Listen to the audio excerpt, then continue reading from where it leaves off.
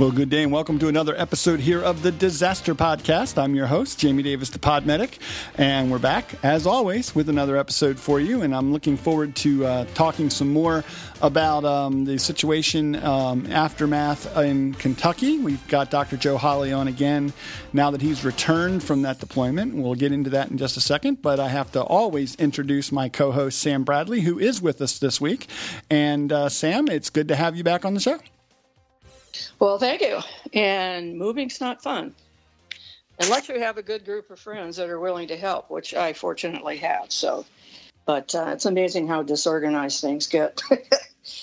You can't find anything, and all the doors are backwards, and you walk the wrong way down the hall. It's just kind of crazy. Anyway, Joe, I didn't have a chance to even listen to your update, so I was thinking, why don't we kind of go back to basics, talk about what it is you do, what is your role with USAR, how you get deployed, and then just kind of walk us through your week. It was longer. How many days were you there? 13. Wow. Okay. Yeah, a lot more than I wanted to be. a lot to talk about then. Yeah. So that one sort of drug out at the end there. We can talk about that in a minute. Okay. So hello everybody. Good to be back. And to your question, Sam, I actually have two different roles. One is with the task force itself as one of the physicians for the team. And in those situations, I would deploy with the task force, and my responsibilities would be taking care of the task force and the canines and any folks that we came across in the field during our search and rescue efforts. I also serve on the incident support team, which is sort of a command and control support unit that tends to go out first to try to get things moving and then has oversight and support functionality for the teams that are in the field. So it's sort of the next layer up in the federal USAR system. And then the next layer up is the FEMA USAR office in Washington, D.C. So it's kind of a middle management position, I guess. Okay, so what was your main role in Kentucky, or did it change? No, in Kentucky, I was actually served as on the incident support team. The entities that were deployed were in a variety of configurations, and the reason that I say that is that for some teams they went out as water rescue teams, which are very small, 10, 20 person teams that are boat heavy and water rescue heavy, and tend to be small footprints, highly mobile, and do not usually have a physician with them. They do have a medic, one of our medical specialists with them. And then some teams go out in our more traditional configurations, which will include, a physician with the team, and more people, more equipment, bigger footprint, et cetera. But we often deploy a variety of assets into the field like that because we may need what both of those configurations bring to the table. Oh my! So I know there's a lot more to USAR. People just think about digging through rubble, but obviously there's many different components to the team depending on the situation they're in. So that's a good thing to know. What is your responsibility with and for those teams that the IST is responsible for? So the IST would be, and my role in particularly would be putting together the medical intelligence for the area. That is doing an assessment of the how impacted local medical resources are, including veterinary resources, pharmacy resources, hygiene-related resources, such as the ability to get showers and have clean water and all those sort of things that you need to recuperate and decontaminate and all that sort of stuff. There's a hazardous material role in that the IST medical folks are closely affiliated. Matter of fact, there's three of us. We're the power trio, I guess, and that is a safety officer and a hazardous materials officer. So we sort of function as a single entity to assess risk. What do we need to do from a decon standpoint? Do we need to have be concerned about certain antidotes because we're working around XYZ chemical? So we're doing assessments like that to try to understand what the hazards are and how to mitigate them. We're also collecting information from, our teams regarding illnesses and injuries and things that the teams may be experiencing. We do that for several reasons. We do that so that we can attempt to try to identify things that we need to do something about. And by that, I mean, for example, Team A worked in a certain area yesterday, and today they all have some sort of weird GI thing going on. But Team B, who work in a different area, is not having any GI things going on. So, we need to know that, because it's like, did Team A get into something that we need to be aware of? And do we need to go investigate that? Or is this an infectious thing? What's going on there that makes a difference? Obviously, the ability to provide medical care for our teams and the others that we work with in that environment is challenging, and resources are hard to come by. And so we work very hard to try to avoid illness in the field. And if we do have an illness or injury, we spend a lot of time working, how do we get our people out of that situation and get them where they need to go to get the care that they need. The same applies to the dogs. Obviously, our canines are an extremely valuable asset. And in the situations that they often get placed in, get exposed to a lot of different things, both environmentally infectious and consumables, and can easily get hurt because, they're climbing around in pretty sketchy areas a lot of times. So, that's sort of the primary function there, is to simply oversee that. And we do that for multiple different teams that are in the field. We'll move around and visit those teams and often engage with them while they're doing some of that work, just depending on what the resource demands are. Well, do you have a vet that travels with you, or are you just all trained to know basic dog care?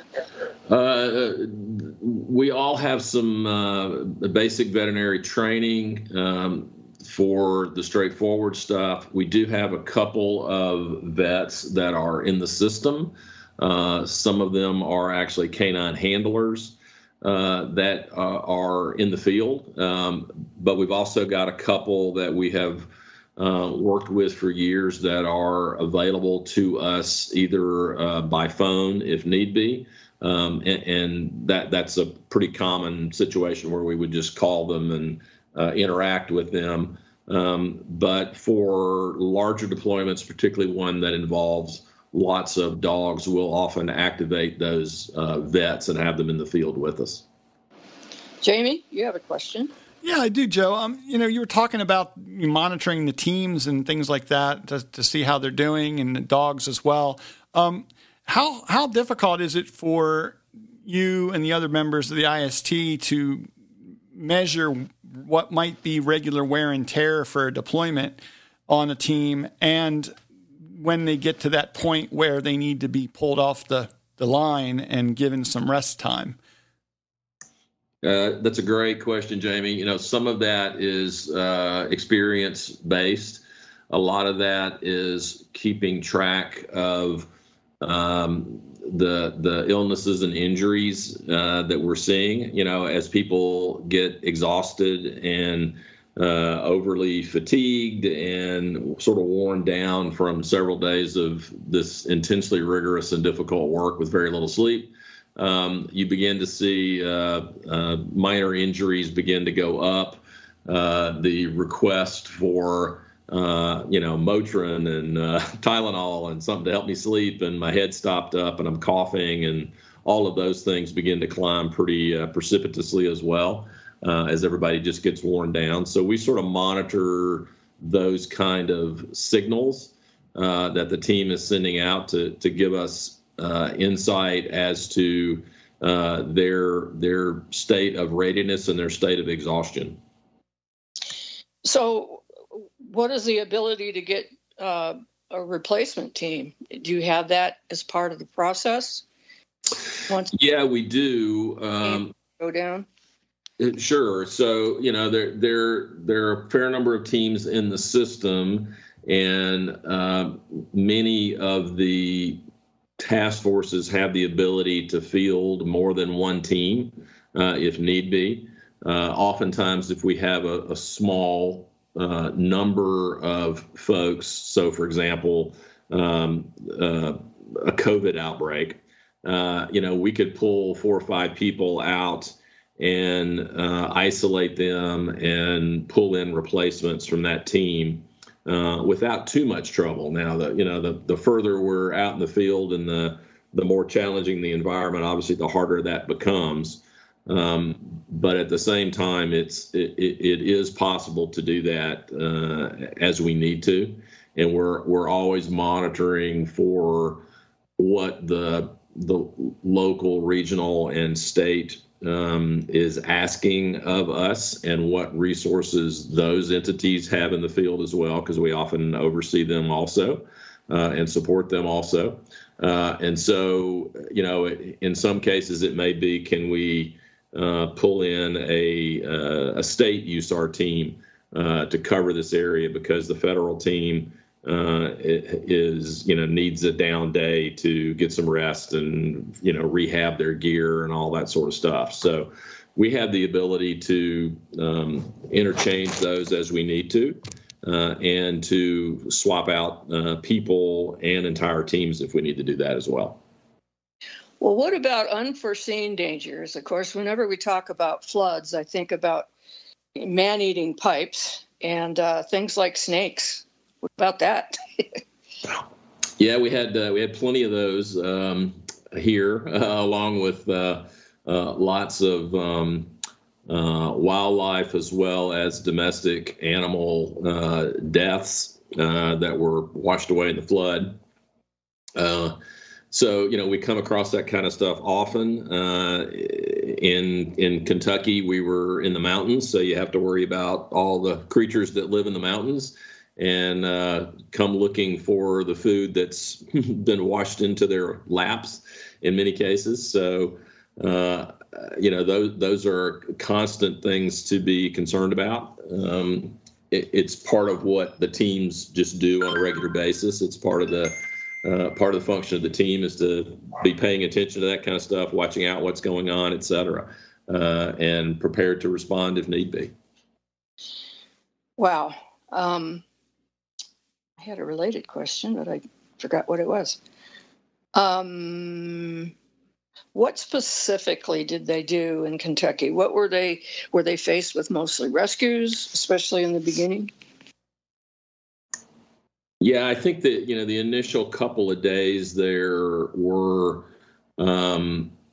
trying to get some damage assessment done, get a sense of what areas were impacted and to what degree, because these rivers tend to, wind down very narrow gorges and canyons in the mountains. The roads would often be impacted, the bridge would be out, et cetera. And so challenges in trying to get into those areas, obviously having to wait for the flooding to go down enough to be able to get in there, and then trying to get an accurate sense of the number of people that were thought to be missing, and trying to restore contact in many cases with folks that live along those rivers and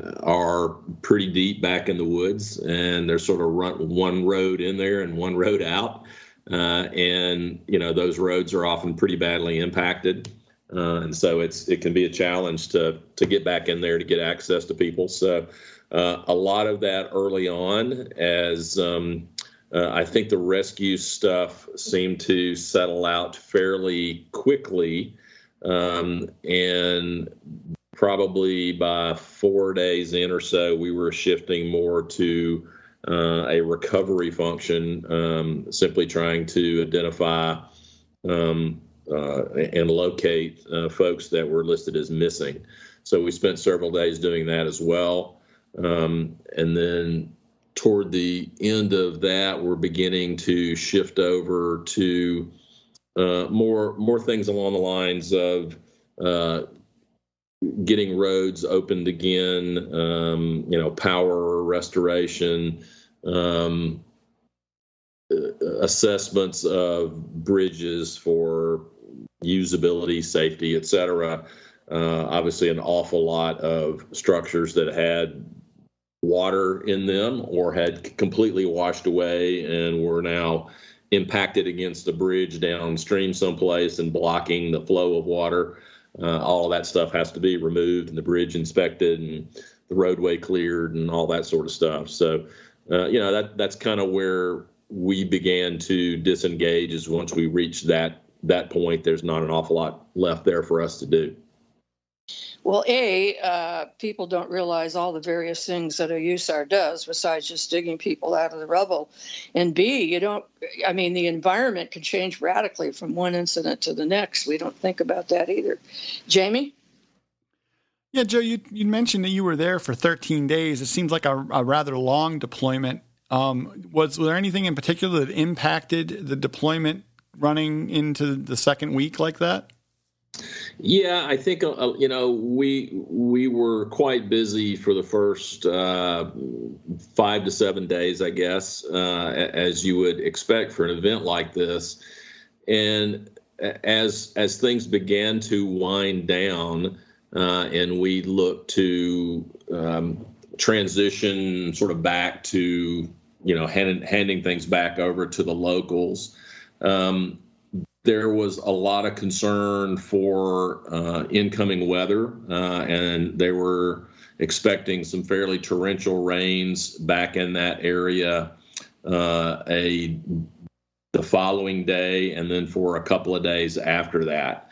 And so we sort of pulled back into a staging function where we were just hanging out, rehabbing our gear and making sure we were ready to respond if need be.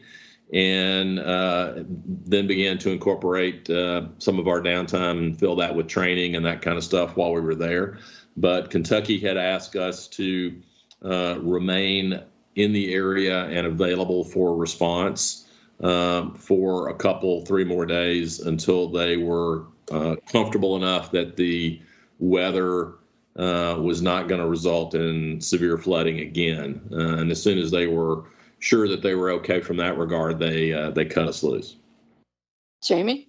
Yeah, and a follow-up question to that is, we've seen more and more of these, major events, the once-in-a-lifetime storm events, the once-in-a-lifetime disaster events for a given area, and your teams get deployed to them, whether it's after a hurricane on the Gulf Coast or this type of flooding that hits a place like rural Kentucky.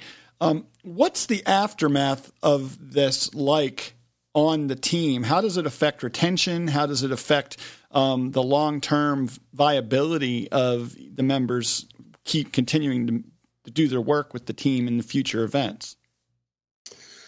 I think it's sort of a double-edged sword in many cases. I think that for many teams, there is some frustration with quote unquote sitting around. And I certainly can understand that. I think that we utilize that time pretty effectively, but at the same time, I think that there is, we have to be careful that we don't let that happen any more often than is necessary, because it does lead to sort of frustration and, why are we just sitting here? Why aren't we out working? And, so that in some ways that can frustrate a team, particularly folks that do not have an awful lot of time on the team yet to sort of appreciate the big picture, in that, sometimes you just got to be ready, and that's all there is to do right now until we're sure which way this thing is going. So I think a lot of that comes down to people not having good information or an understanding of why we're doing or being asked to do what we're doing, and trying to make sure that people sort of get the big picture. We're the only there as, part of the response, and we're there in support of the locals and the region and the state. And, we often are not as knowledgeable about what those capabilities are and the depth of those capabilities and how long those capabilities can remain in place. And we often serve as backup for a lot of that. And, sometimes it just takes a day or two to kind of figure out that the local teams have all they need and are good to go. And sometimes you find out that they're still overwhelmed and we just didn't know it yet. And we're going to need to go back to work and do some other stuff. So the question is, how do those relationships usually work? And what if you have locals that want to come in and be helpful, but actually aren't? Well, there's a couple different questions in there. So, usually our role is to get with the AHJ, the agency having jurisdiction, whether that's, the state or local or, all of the above, and support them in their organization and the organizing of the response. We see one of our roles as that of mentoring for a lot of those local, regional, or state entities that are not very experienced in disaster response and are feeling overwhelmed and are not really sure which way to go with things. For an individual, a major disaster like that may be a once in a career kind of situation. And for a USAR team, we've been doing that for 30 years.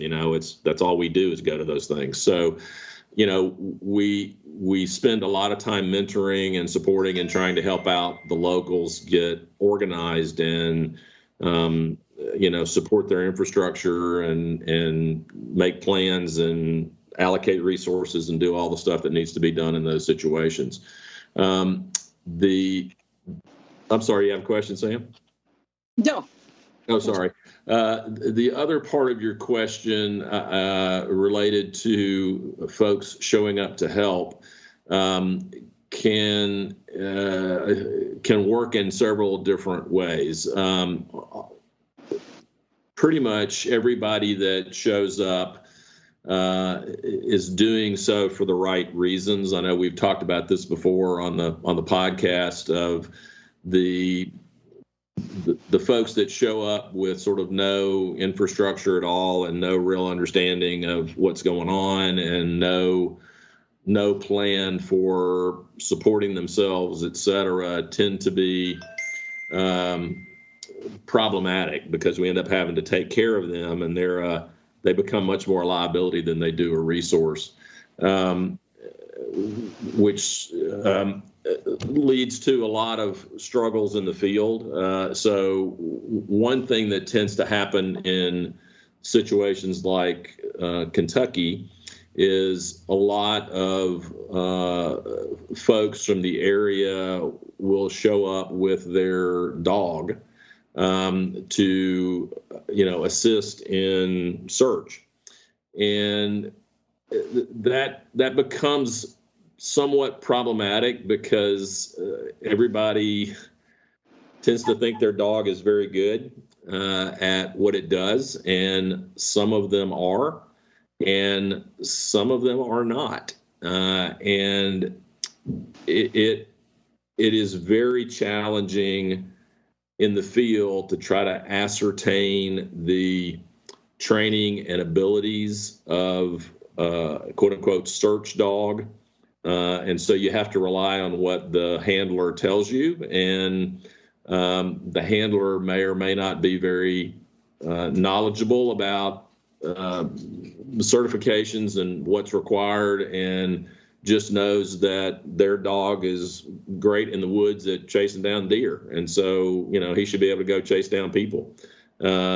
Yet those animals are not at all prepared for that environment. And when they engage in that environment and you are attempting to rely on that dog, that canine, to provide information that you're going to use for decision making, it becomes very challenging. So a great example is, somebody shows up with their dog that, is great at finding live people and dead people. They can find anything.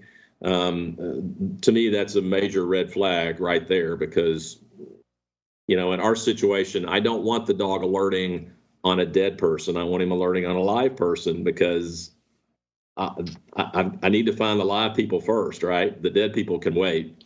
But if that dog alerts and we then commit our personnel to a rescue attempt or a recovery attempt that puts them in harm's way, and if we're doing that based on the fact that we've been given information that this dog knows what it's doing, and when we find out later that the dog has no clue what it's doing, we have put our crews in harm's way for no reason, based on bad information.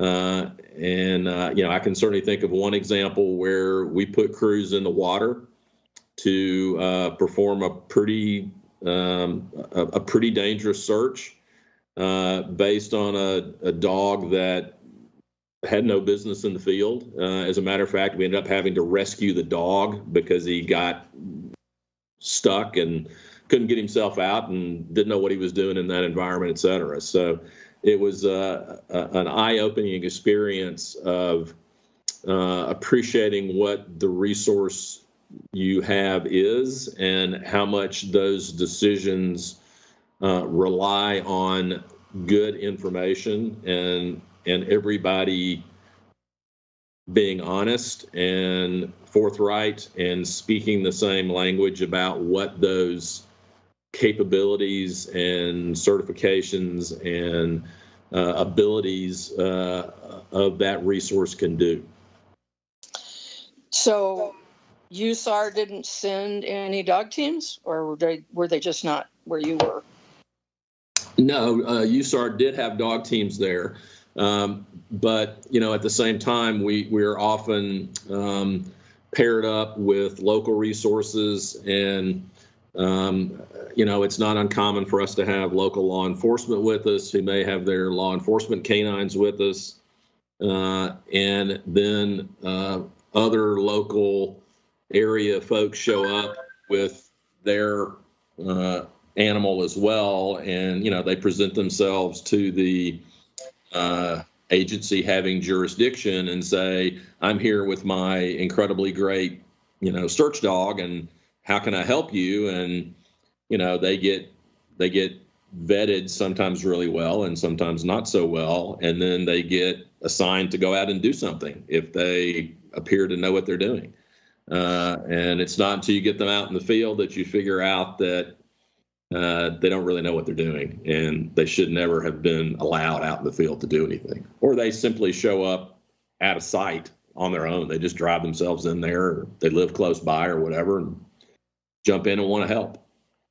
They have dogs that drive? I'm impressed. No, the dog doesn't, but well-meaning people. But I think it's just simply a complete lack of understanding of that environment, that situation, and the impact that a bad decision or a decision based on misleading or false or incorrect information can have. It can hurt people. It can kill people.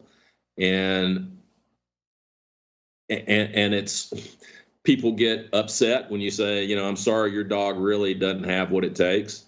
They don't want to hear that. But in reality, we're trying to save your dog from getting killed, and we're trying to save our people from getting killed based on the fact that your dog is not able to do this work. And therefore, cannot give us reliable information that we need to mitigate the risk, or at least make certain that the risk benefit is where it needs to be.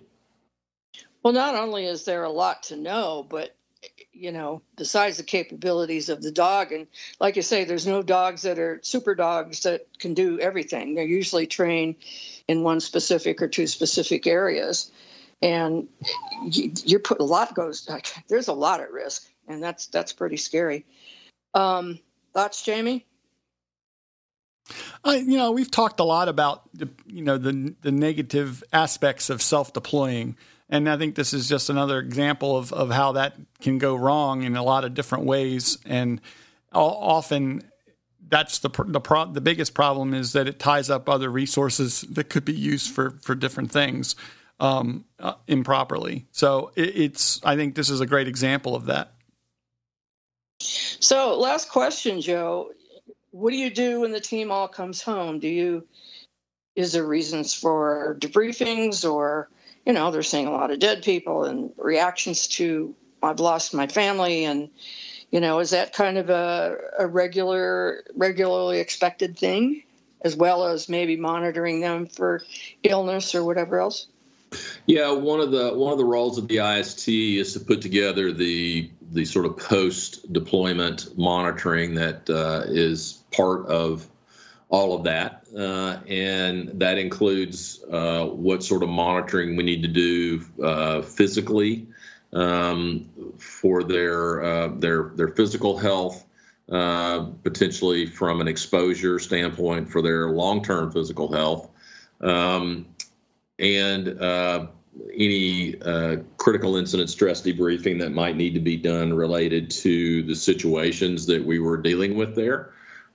We do that after every deployment. We also try to lay out any information that we have about known exposures that we had, and that includes our dogs as well, so that we have some information that can be relayed on if someone comes back and develops some sort of physical problem, for example, that they're having a hard time sort of figuring out, and we're able to say, well, we have some information that we got exposed to A, B, C, D, and E, and that might be part of the source here of the problem, so that the medical system at home can help to ensure that they have all the information that they need in caring for those, both the folks that are deployed as well as the canines. Well, you guys do amazing work, and I hope podcasts like this really helps people understand all the things that you do and the risks that you take, and it's pretty darn awesome. So, Jamie, I'm throwing it back to you. Yeah, and this is a great episode that points out the reason why Joe's team at Paragon is such a valuable resource for education and training, because they have all of this, like you said, Joe, 30 years of experience in urban search and rescue of various types, and can pull that information together, and the requisite people that have a given type of experience to customize things for exactly what an area needs to learn, whether they're prone to flooding or prone to tornado or prone to hurricane impacts and rising water, all those things that come along with being disaster prepared. And, I think that's one of the things that this episode really points out, is that experience is just valuable. Well, no question about it. I think for many cases, folks don't know what they don't know, because these tend to be infrequent to rare events for any single individual's career. And we try to take our careers, which have had multiple opportunities to engage in these situations, and translate those into valuable educational opportunities for the folks that come to class. So where can folks find out more about what they can do and how to reach out to Paragon? Well, we'd love to hear from folks so we can customize their experience. They can find us at ParagonMedicalGroup.com or on Facebook under Paragon Medical Group, or they can always reach us through the Disaster Podcast. Excellent. Sam, where can folks find you?